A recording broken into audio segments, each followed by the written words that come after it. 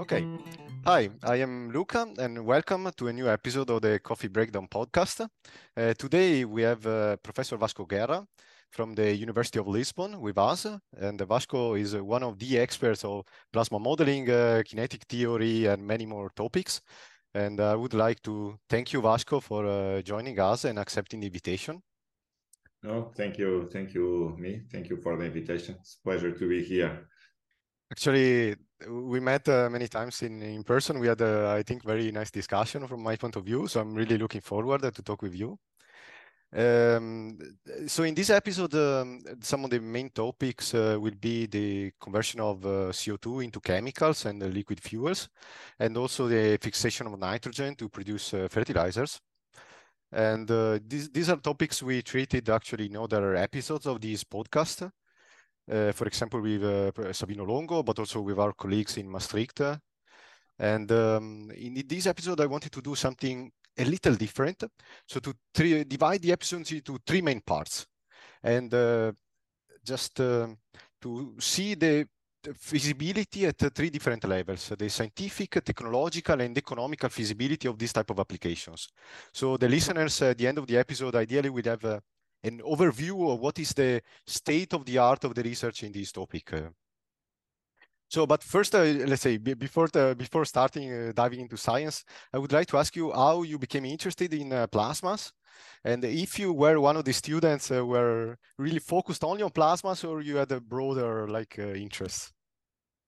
Yes, yes. So before I address that, you put the bar too high for me, but okay, we'll see in the end. No, I was. It was more by elimination. So I knew. Not very young, but I knew that I wanted to study physics. It was clear when I finished high school that I wanted to do physics. So the system in Portugal is that you apply to university. We have a limited places in each graduation, so you have to choose. Oh. And because you may fail, maybe you are not accepted because the places are already filled. Yeah. You are entitled to make more than one choice. I could make 12 choices at a time. Oh.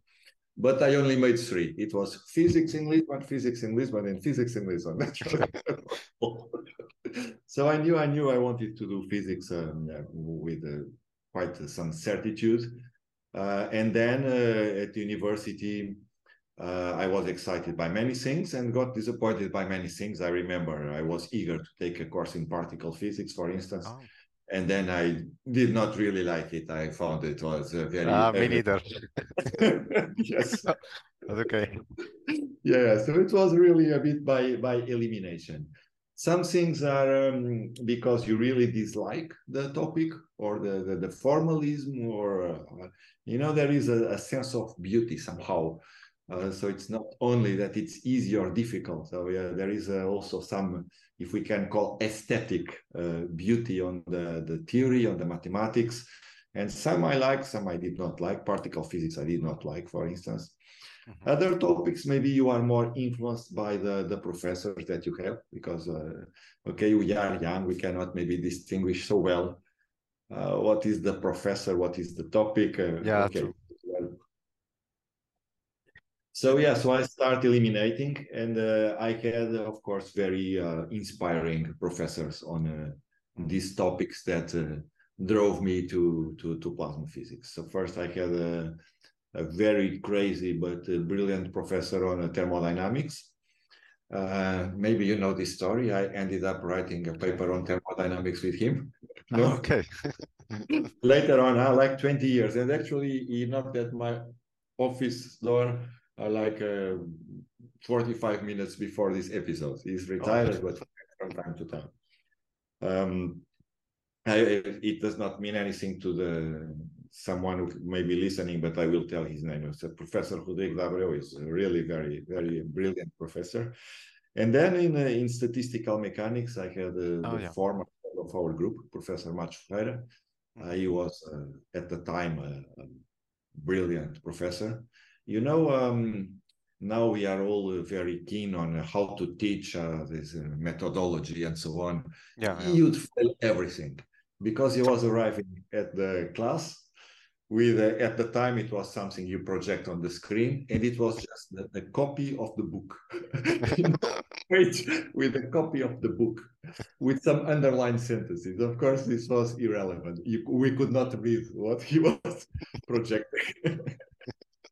But then what he was, the way he was speaking and over, this was more for him not to get lost than for us. So it was from all textbook pedagogy, everything was wrong, but he was really very, very good. Okay. And I was very interested in kinetic theory mainly. This irreversibility of time, all these things excited me a lot. Okay. Yeah, probably something similar to you. So professors were important. And yeah, then it was it. And Plasma physics. did you have to choose between a sort of experimental track or a theoretical track? At least we had in Italy this, you know, you're from one side or the other, and it's like, well, why can't I do both? You know, it's like, Yeah, at the time it was not so much clear that division. Later on, okay. interestingly, it started becoming as you are Okay. describing. But at the time, it was basically not a big option. So the laboratory here was very poor. So all the tradition of the team, a little bit like the groups in Italy from where you came from, Mhm. were more on the modeling and the Yeah. theory. And I also had a more natural interest to it. Okay. Uh, but in fact, it's nobody believes the persons who know me in the community. But I started my career in plasma physics doing experiments in France. Okay. Okay. Ah, wow. Okay. So this Professor Macho Ferreira sent me to France for a few months, and that was my initial training. And then I returned and went back to. Yeah, yeah. But I think it's very important. It was very important also for me when I was doing my bachelor, you know, to see, yeah, maybe I'm doing some computational stuff, but it helps because in the other room there are people doing the experiments and I'm helping directly to that type of machine. And that, you know, was driving me a lot. I think, you know, seeing that there are real stuff going on in a lab, I think it's very important after all. Yeah, and I also learned I hated this separation. I mean, we Okay. are physicists. The fact that I cannot go to the lab and align the lasers or tune the spectrometer or so on doesn't mean I should not know how it operates and what we can measure. So I should be able to go to the lab Mm. and say, why don't we try to measure this? And I know you have the correct laser or Mhm. whatever. Then I cannot do it. Yeah, yeah. And I expect the same from the people that are in the lab. I mean, they can bring suggestions for our modeling. They can say, yeah, why don't you use this? Sometimes they can even put technical details. Then they cannot go to our codes and code, or maybe they cannot develop fully the theory. But physics is physics, yeah. Yeah, I think what is also fascinating for me is, you know, that physics, you need to have this kind of feeling that there are some things that are important and some things that can be neglected. And also during my university, I met like really a few people, a few students or colleagues that had really this feeling. Also going to the lab and say, ah, you know, the experiment doesn't work because we have to turn this, and this. And it's like, oh, I didn't thought of it, I didn't think about that. Yeah. It's a very particular field. I think very different than mathematics, where you start from the assumptions, from your definitions, and then you develop. Here you have to make a model, in fact. What do you assume is important? How does this describe reality? It's I interesting. agree, I agree. And in a sense, it's, let's say, a provocative way of rephrasing what you said is that we need to choose what to put in the model. And Exactly. then in the end, it's not a surprise that the model gives what we expect because we have chosen precisely. So I'm Exactly. exaggerating, of course, I'm making a caricature, but somehow we are putting the solution from the start. And Yeah, in yeah. that sense, it's very different from mathematics. Yes, yes. Yeah, yeah. Okay, let's jump actually into the scientific part, and maybe starting from, I don't know, CO2 conversion, then we move to nitrogen. If you can explain us what are these application, what is the aim, and who is interested actually, who wants to buy that at the end? Well, I think every human on Earth probably wants to buy it. So if I can start a bit from the beginning, making or saying things that resonate with all of us, we are aware that we might have a problem with global warming, climate change. Okay, the planet is starting to complain. We understand that the way we use energy is putting a lot of stress on the environment, on the planet as a whole. And we realize, in fact, that we don't live in an infinite system. So you are also a physicist, maybe not all listeners, are physicists, but we understand from thermodynamics. We start defining a system. What is the system? And we like very much to be in contact with an infinite system. So we can work on our small place, and then there is this reservoir that takes care of everything. And we understand now that Earth is very big for one person, but it's not an infinite system. Yeah. So this is the problem. So energy needs to be used in a certain way, in a good way. The words recycling are now common and everybody understands, but that's it. We understand we cannot just we don't have a waste bin where we just put everything that we don't want. So it will be there and it will come to us sooner or later. So that's more or less the context. Then it becomes clear, people start immediately thinking, oh, but we have renewable energy. Okay, we have sun, we have maybe sea, we have geothermal, or we have wind, we have a lot of things. So let's take advantage of it. Okay, that's fine. But of course, we are still far away from having enough production to feed our needs. And also famous problem of intermittency. So sun is not shining all the time. There is night at least. Not all days are very bright. Same with wind. Okay, so we might have we have a difficulty with maybe energy is produced when we don't really need it or in a different place. So we need to think all these things globally. Yeah, how we produce, how we transport. And then very important, how we store, because if we have a good opportunity, let's jump on it and get the energy, but we need to store it somewhere if it's not the correct moment or the correct place to consume it. And this is the energy. So up to now, I'm just saying very basic things that everybody can understand. We then probably most people will start thinking, okay, we have batteries, electric cars are now at fashion, we have a lot of things. So batteries are interesting. So let me also say that I don't believe in magical solutions. So I don't think one thing that will revolutionize maybe later, but now we need to take advantage of any technology that we can use. I agree. And, use it where it's good. So batteries are interesting, but we understand we have a lot of problems also. They are heavy. We have lithium is also not available worldwide. So we start having geopolitical issues for a start, which with the situation, political situation, we understand very well what this implies. And it's not very, very abundant in the end. So we have a problem also. Okay, we can solve, we can use. But okay, energy does not stay in batteries also for a long, long time.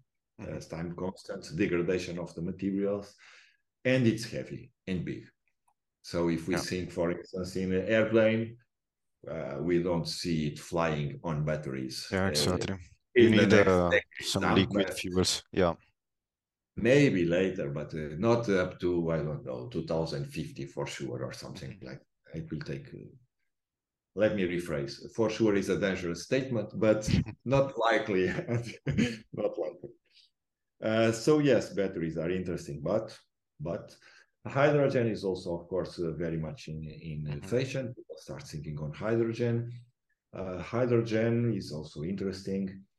But it's dangerous. So it's flammable, it's volatile. Yeah, that's true. You have to pressurize it. or keep it at very low temperature, I think, to transport. It's a bit, Yes. yeah. Yeah, exactly. So Has a very low volumetric density as well, so also, yes. So it's then you not need to like compress and then gasoline. Yeah. exactly. So all these things. So yes, interesting. Another possibility, um, and this leads to the next step, which is Uh-huh. okay. But then maybe we can bind hydrogen with some other atom and Okay. store it in that form. Yeah. And then the interesting candidates would be carbon and Yeah. nitrogen. So we can bind hydrogen with carbon and have Yeah. hydrocarbons, which in plain English would be gasoline or variants of it. Hmm. Um, so liquid fuels, we can have just methane as a replacement of natural gas, for Yeah. instance. Yeah. That would be a gas phase, not a liquid.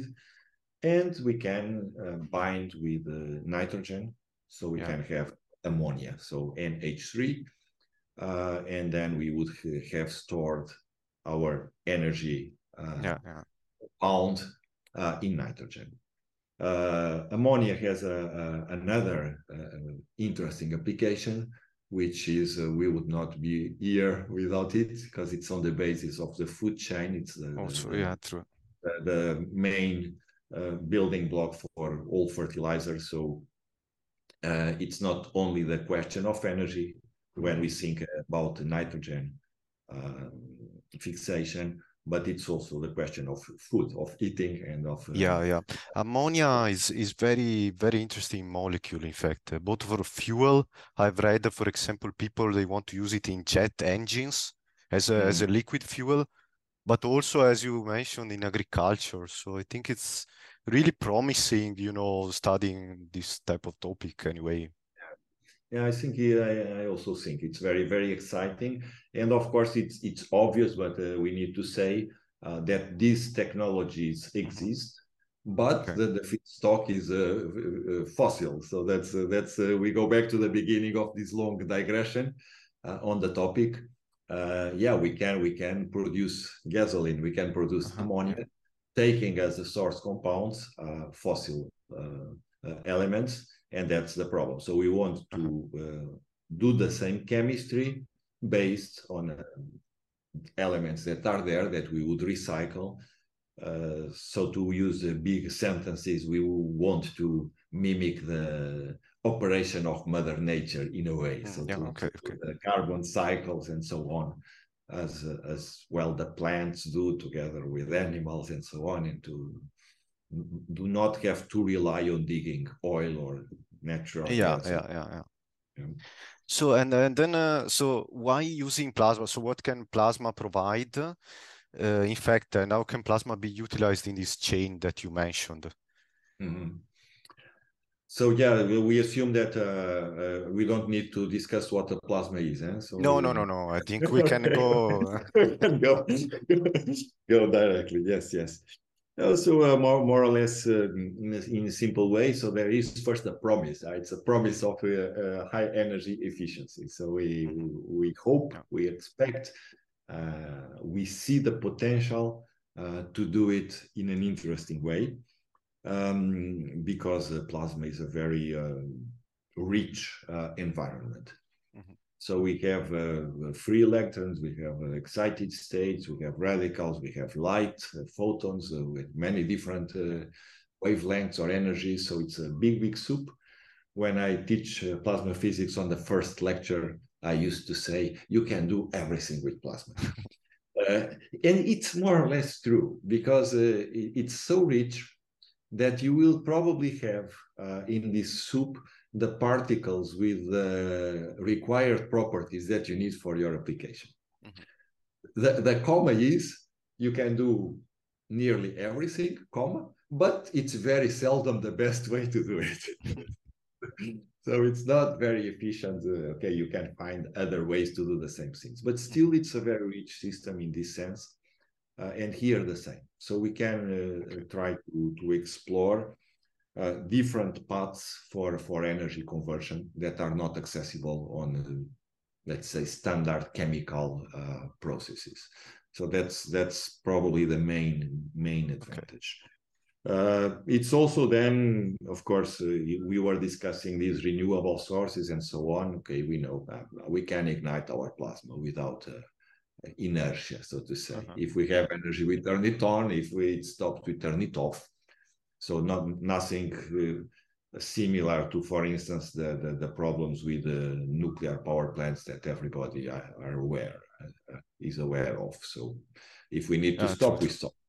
We don't have a problem that the reaction continues or whatever. It's also in principle not too difficult to scale. So if we have a good prototype, then it's possible to bring it to industrial scale in principle. So there are no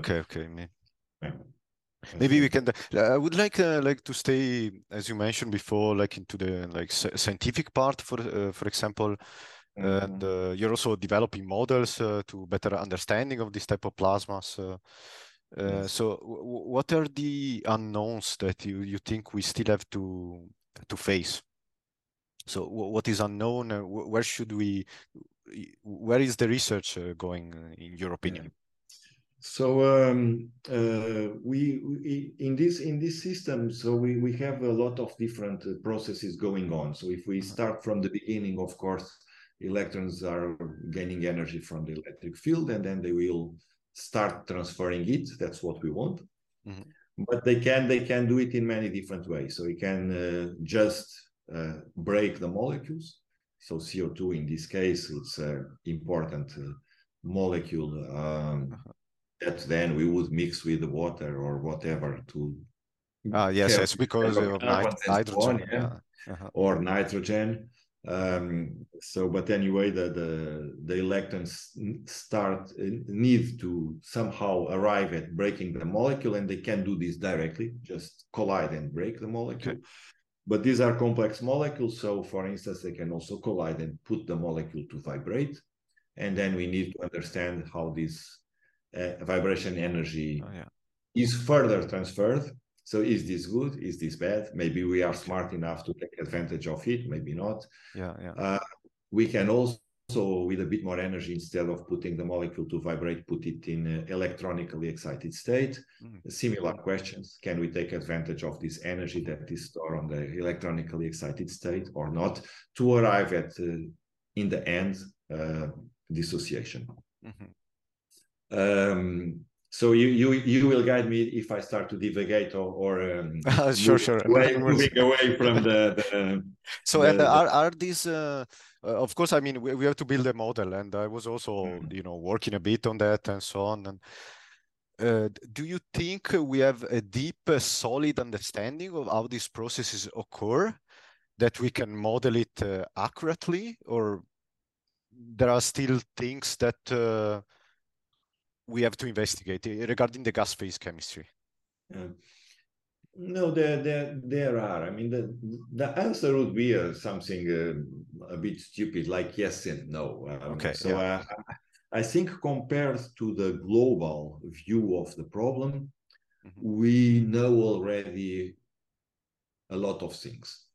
But in the detail, and if we really want to optimize and to find the proper conditions and so on, there is still a lot of work to be done.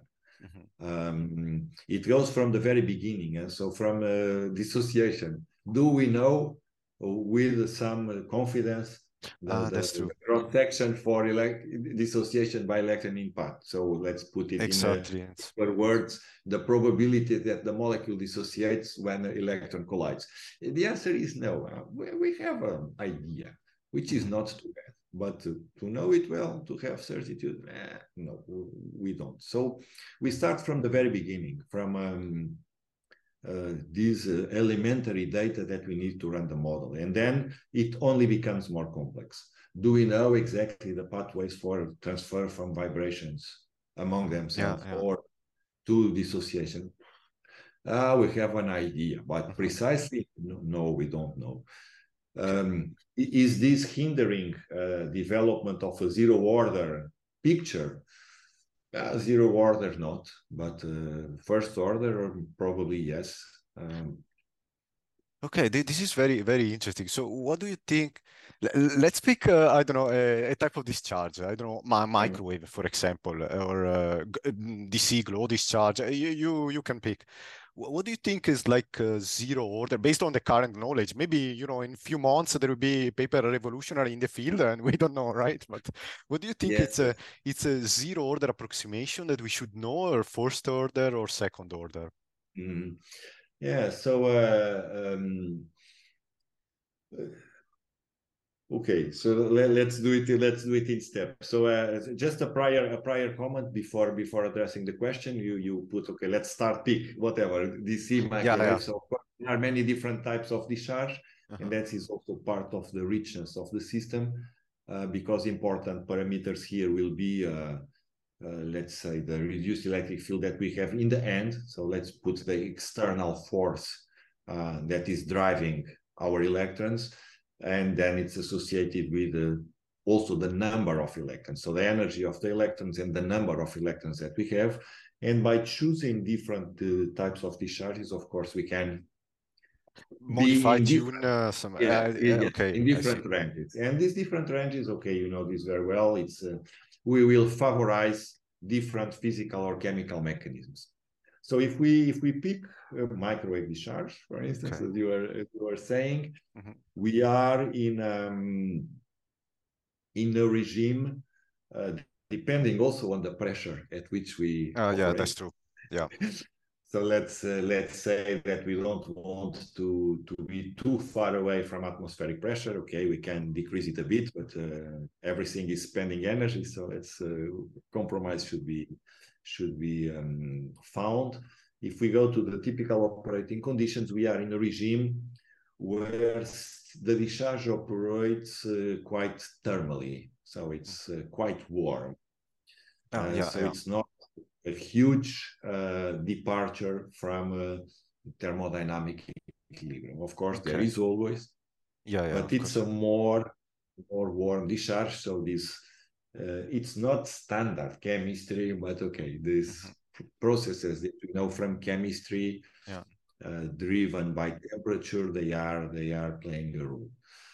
So zero order would be to have a envelope of the power transfer Okay. that Yeah, ends yeah. up in the dissociation, something like this. Yeah, yeah. And then we would need, okay, you have also work by yourself on this topic, is then how long do these dissociated products survive? Because then Mm. the second step is, of course, we need to break the molecules in this soup, and then we need to extract what is Yeah, yeah. useful. Yeah. Which in this case is typically if we separate the oxygen, we are already fine. But Okay. okay, we need to probably separate better or to have other access to other products.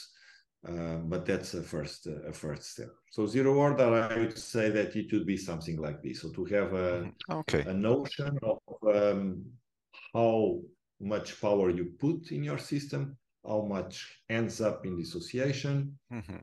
Yeah. how much then this gas phase chemistry is affected by the boundaries, by the Yeah, yeah. walls of your reactor and so on, and how much of the products can you actually separate and extract. Okay.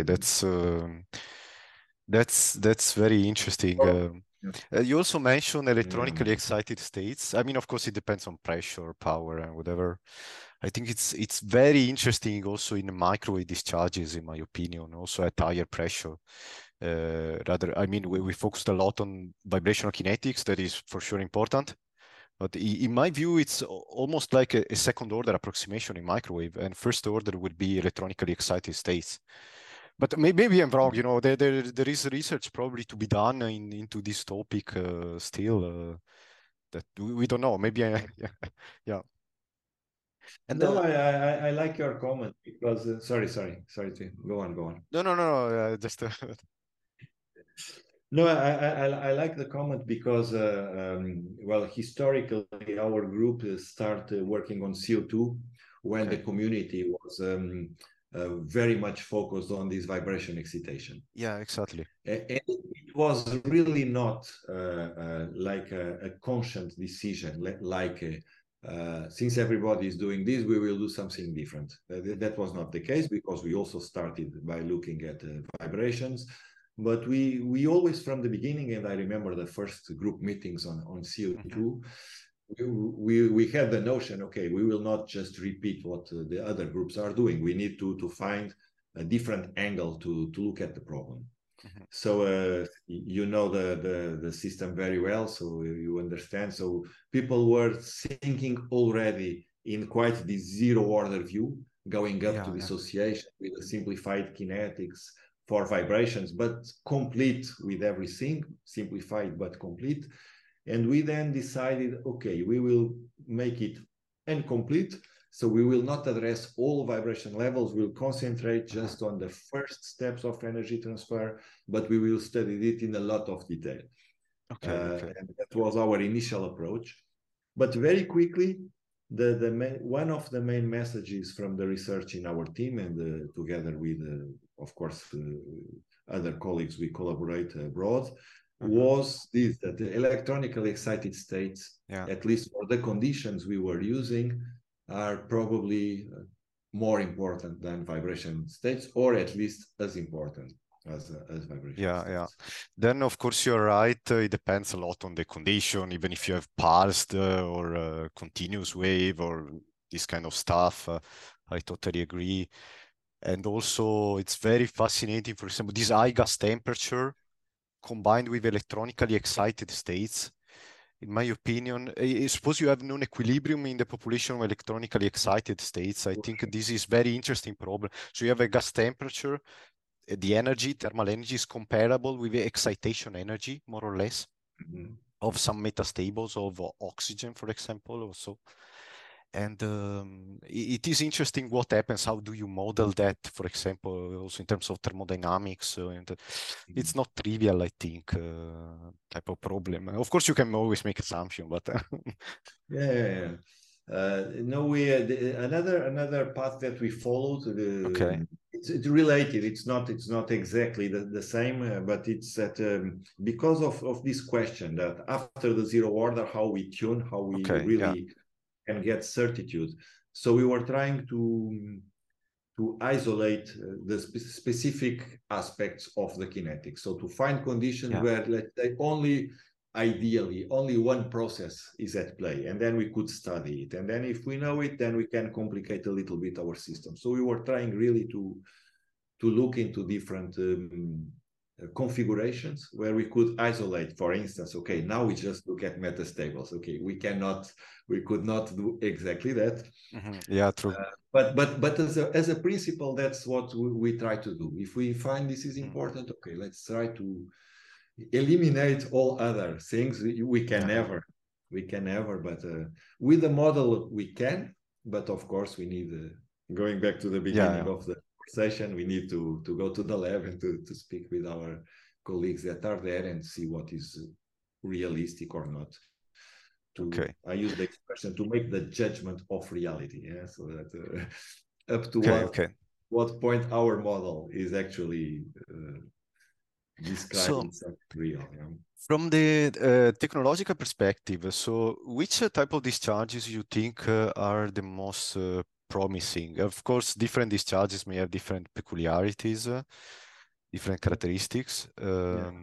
So suppose you have infinite money, you can build your lab, whatever, and you have to choose one or two types of discharges that you can bet everything. Yes. Okay, so I will give maybe a non-orthodox answer. I would for sure have a RF reactor. Why? Because microwave is very promising, but it's probably, if we ask people in the field, a microwave would be first or second type of excitation that people would mention. Because it's promising. We just discussed, okay, thermal energy is important, it helps, vibrations are still there, metastables are there. Okay, we maybe we don't need to change that much the conditions to benefit from one mechanism or the other. It's also very versatile, and okay, experimentalists will kill me, but I would say easy to operate compared with other. Compared with other, is relatively easy to operate. But this means also that it's studied by many groups around the world. RF, I find it potentially as interesting as a microwave. It's more difficult to operate. Tuning is a nightmare. Matching the power, okay, it has a different technological challenges. But if I put myself in an ideal world where okay, someone very skilled put this discharge to operate, I think it has a very interesting combination of this electron density, reduced electric field, the gas temperature that will be operating. It's also a discharge that you can excite without electrodes in contact with plasma, so you can excite with the outer electrodes or other different ways, and that's good for the lifetime of the device in the end. Yeah, because you I don't like have erosion. I like RF. I like RF. Interesting. I use probably see if we could, and it would make sense to build a RF discharge in the plasma. Sorry, discharge in the lab. Yeah. Okay, that's very interesting. Okay, I would have many more questions, but maybe your time I have to cut. I'll ask you in another time. And what do you think? So you mentioned already some separation. So plasmas in contact with surfaces. So for example, I know people that start to investigate the use of membranes, for example, for extraction of oxygen. And what is our understanding of that? Do you think it's a promising technology actually? Okay, even that maybe with microwave is a bit difficult because of the high gas temperature, right? Or maybe, but if we want to pursue the plasma path to engage in these problems of producing hydrocarbons or ammonia or methane with renewable sources, we cannot avoid this question. We have to find a way to do it. So it's probably the current bottleneck. So the biggest challenge is probably there.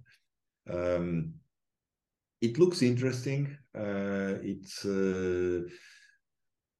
It's also possible to operate it in many different configurations. So you are right. If we put it in the microwave, because in principle we want to put these separation membranes close to the plasma to benefit from electrons, ions, okay, whatever temperature. But maybe it's too high. But then we can try to put it further away. We have to find the design.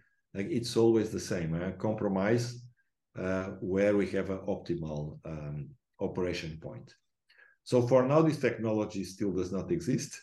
Okay, you worked in DIFAR for a while. It's probably the leading institute in developing this technology. I was there just for a few months.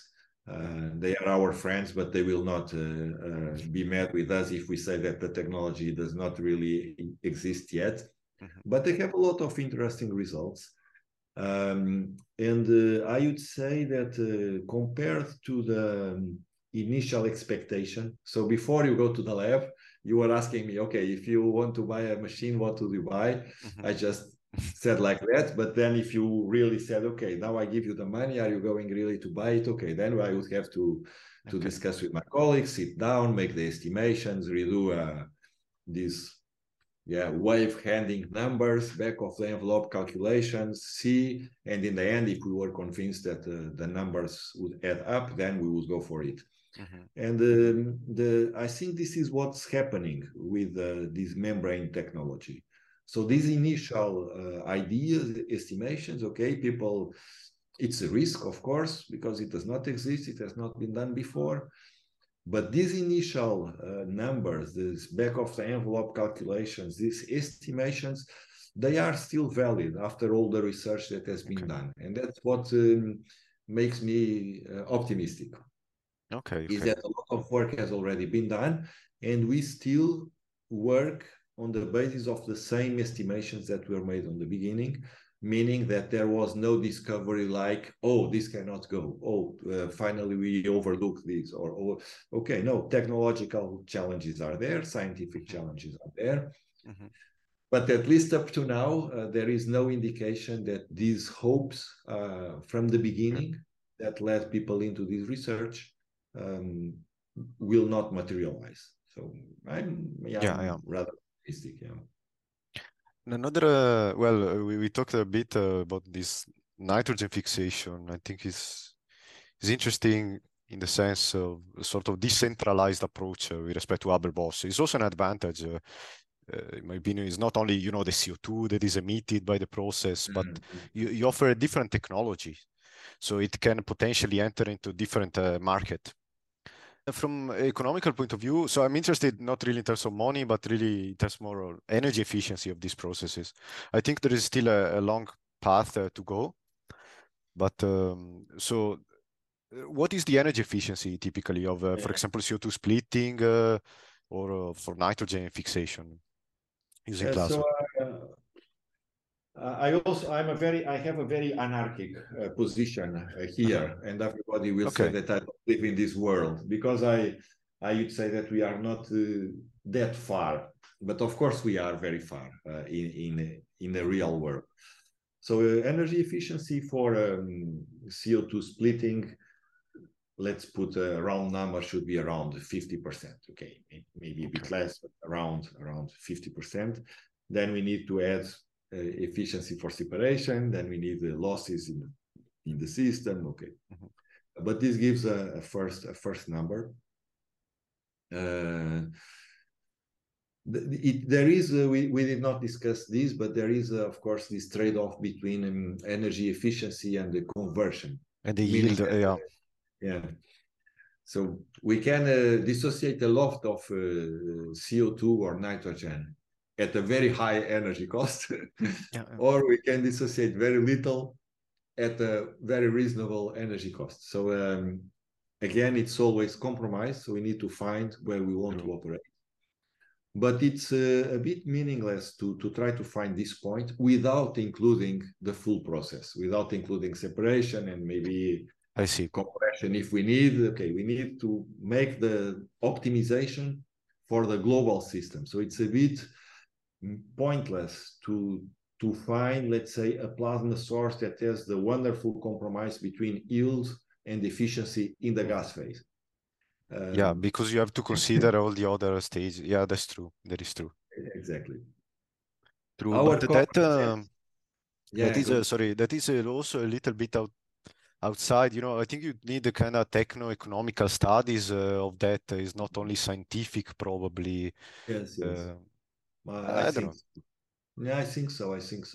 I was going just to say that our common sense, but it's common sense. It suggests that maybe on the gas phase we should unbalance a bit more to the yields than to the energy efficiency, because that will favor the gain separation, in energy. for example. I agree. Okay, that's interesting. Yeah.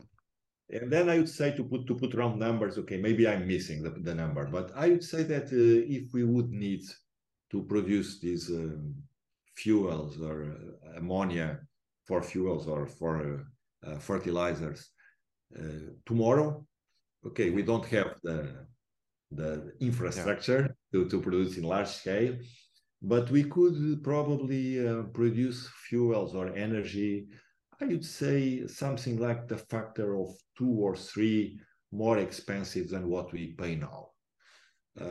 Maybe I'm exaggerating on the optimistic side, but I don't think I'm failing by much.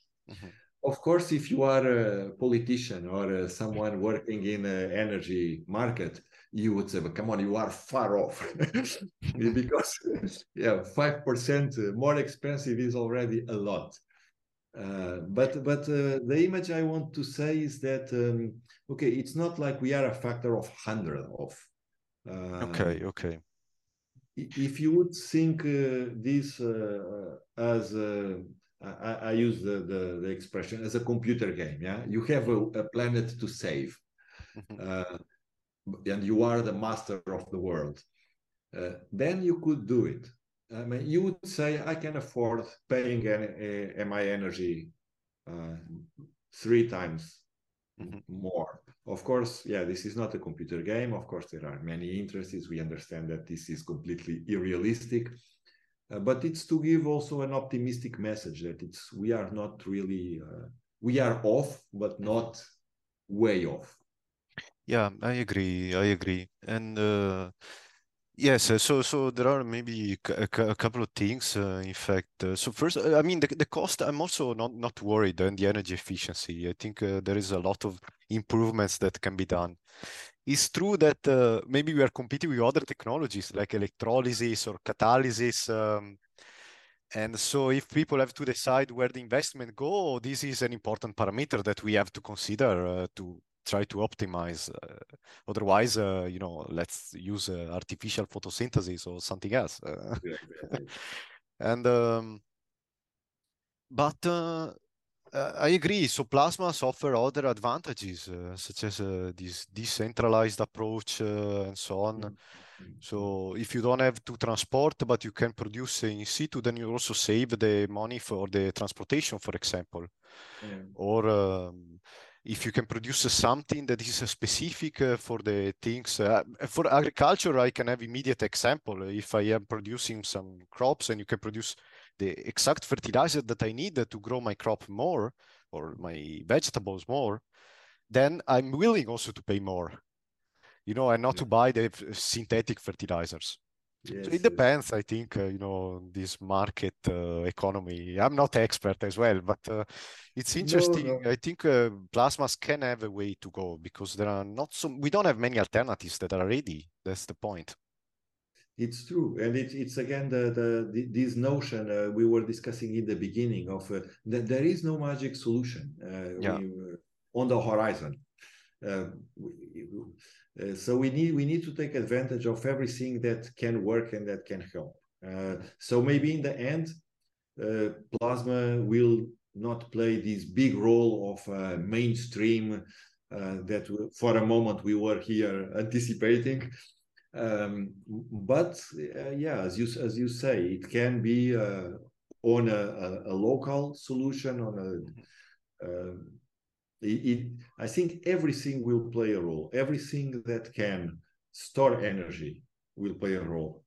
Yeah, yeah, Uh, Everything that can convert these hazardous molecules, CO2, the example we were using here, it will play a role. yeah, yeah. Uh, I think so. I mean, of course, here we are diverging a bit from the main scientific point. mm, mm, But the fact that I don't think it's useful to think that we are changing the chemical industry, for example, because it's a bit unrealistic. People invest billions on that.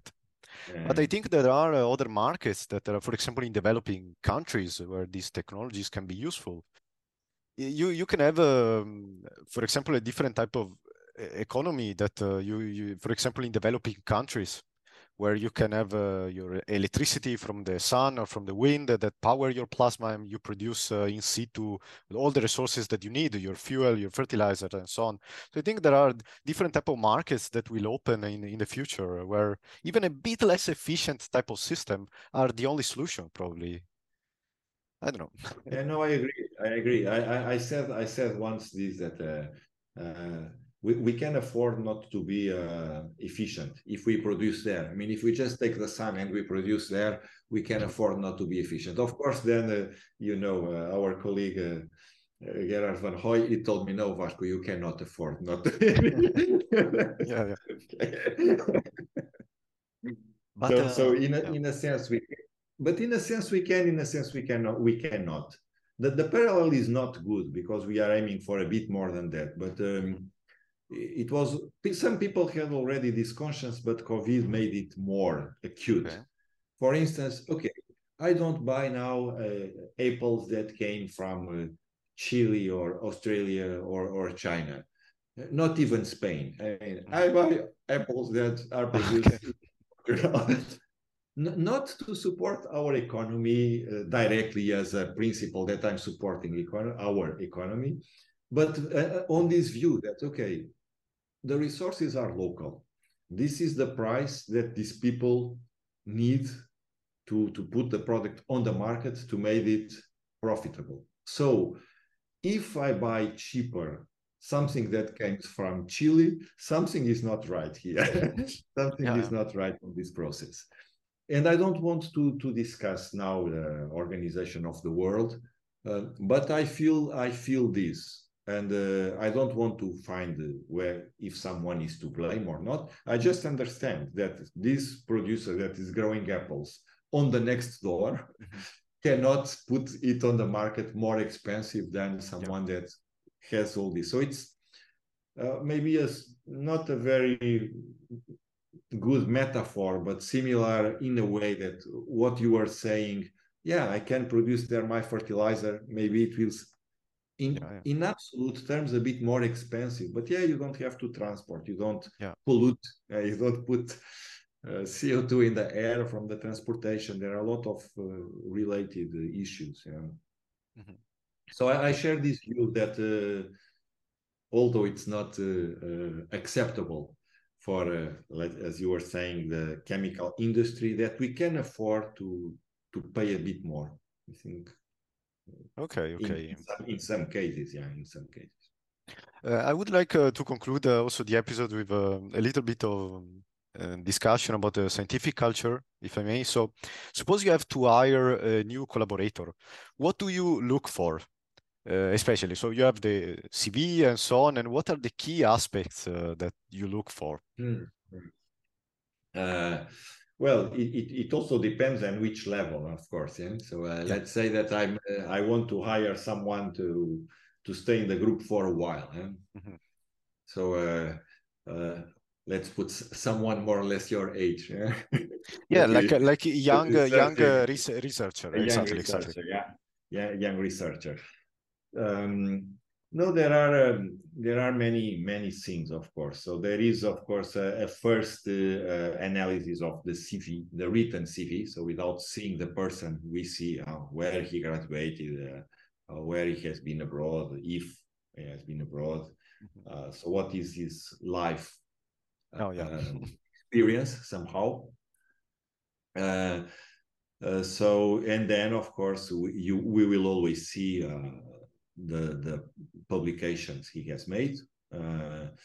So I'm not okay. There is a minimum that we need to have. So after a while, it does not matter. So of course, if someone comes after PhD and maybe 5 years postdoc or 3 years postdoc, and comes with one paper, okay, I have to see if it is a very important one. Maybe it is, but okay, one is not enough in general. So you see a bit the production. I'm not obsessed that there are many papers. In fact, I'm not too good on that, so we don't publish a lot in our team. Okay, we publish. We are not ashamed to show our numbers, but okay, we take time to publish. So I'm not really obsessed with the number. For young researchers, it's difficult to judge the work also on citations, for instance, which is another indicator that the community uses. But for a young researcher, it's difficult to use this number. So I would have to judge myself on the quality of the work. Okay.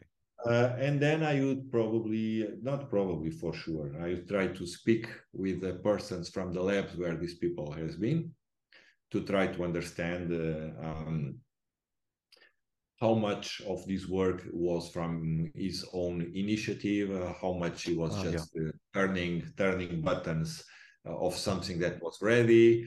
Okay, these things are important. Because you cannot evaluate this on a paper. So you see the work is good. So if I'm convinced, okay, he publishes enough, what he does is interesting for us. So then we go to the next step, which is to see a sort of scientific independence, let's say. In a way. Okay, I see. In a way, and then of course, when you discuss with a person live, you have also the feedback, sort of human type. I see. So we had a discussion with another professor actually in this podcast from Eindhoven actually.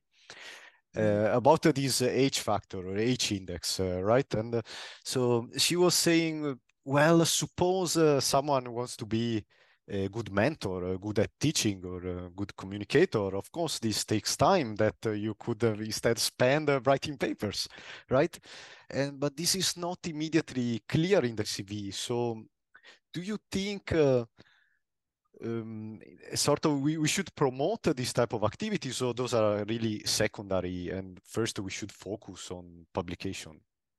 Yeah, so that's a good point, and we could do a podcast just on it, I think. Yeah, that is So if I try to summarize, okay, if I would have to give advice to my students or postdocs that are, let's say, struggling for in life to settle down and to have their positions, I would advise to focus on publications. Okay, publish a lot, try to have impact. Okay, do a bit of teaching, not a lot, just to put a line in the CV on the teaching to show that you are able to do it. And then, of course, if you do it well, because it's if you have a line, but then someone goes and asks, and the person says, "Oh, the lectures were terrible." So that's of course not good. So if you do it well. So the practical advice is that. But I have a problem with this really. So we go back to how the scientific system and university system is organized, how easy or how difficult is the life of the young researcher. Because I value these things that you said. It's true that if you engage in a laboratory that is very active, Yeah, exactly. it's likely that you can start by integrating in ongoing activities to have a good production, and to then slowly gain your independence and take some risk, do something that requires a different type of investment. And it goes more or less smooth. But this also means that we are hindering the out of the box views. We for sure, I don't have any in memory, but we can prepare and search in science history books. It's for sure it's full of examples of people that had their breakthrough idea after 10 years of doing nothing or something like that. Of course, it's very difficult if someone does not produce that you keep this person on the job, or you are going to offer him a job. So this, that's the point. we understand this, but some people are very, let's say, productive. They are studying, they are investing on very difficult problems, and then they come up with a solution, and it's enough that they do this once. Okay, example. I told you I don't have example, but okay, Planck, for instance, I exaggerate a bit. Planck was quite old when he got his quantum idea. He changed physics, as we know, but he was very modest. He was saying to his professors, "No, I don't want to do any research. I want to study and learn because I love physics, where I can teach." Going a bit of the direction you were saying, and for my own egoistic pleasure, I want to learn and study. And then somehow he solved a very important problem and revolutionized the science. I don't remember exactly. I think he was maybe 45 or something like that. Oh, wow. He was not a young researcher. I mean, he had a career without any significant achievement.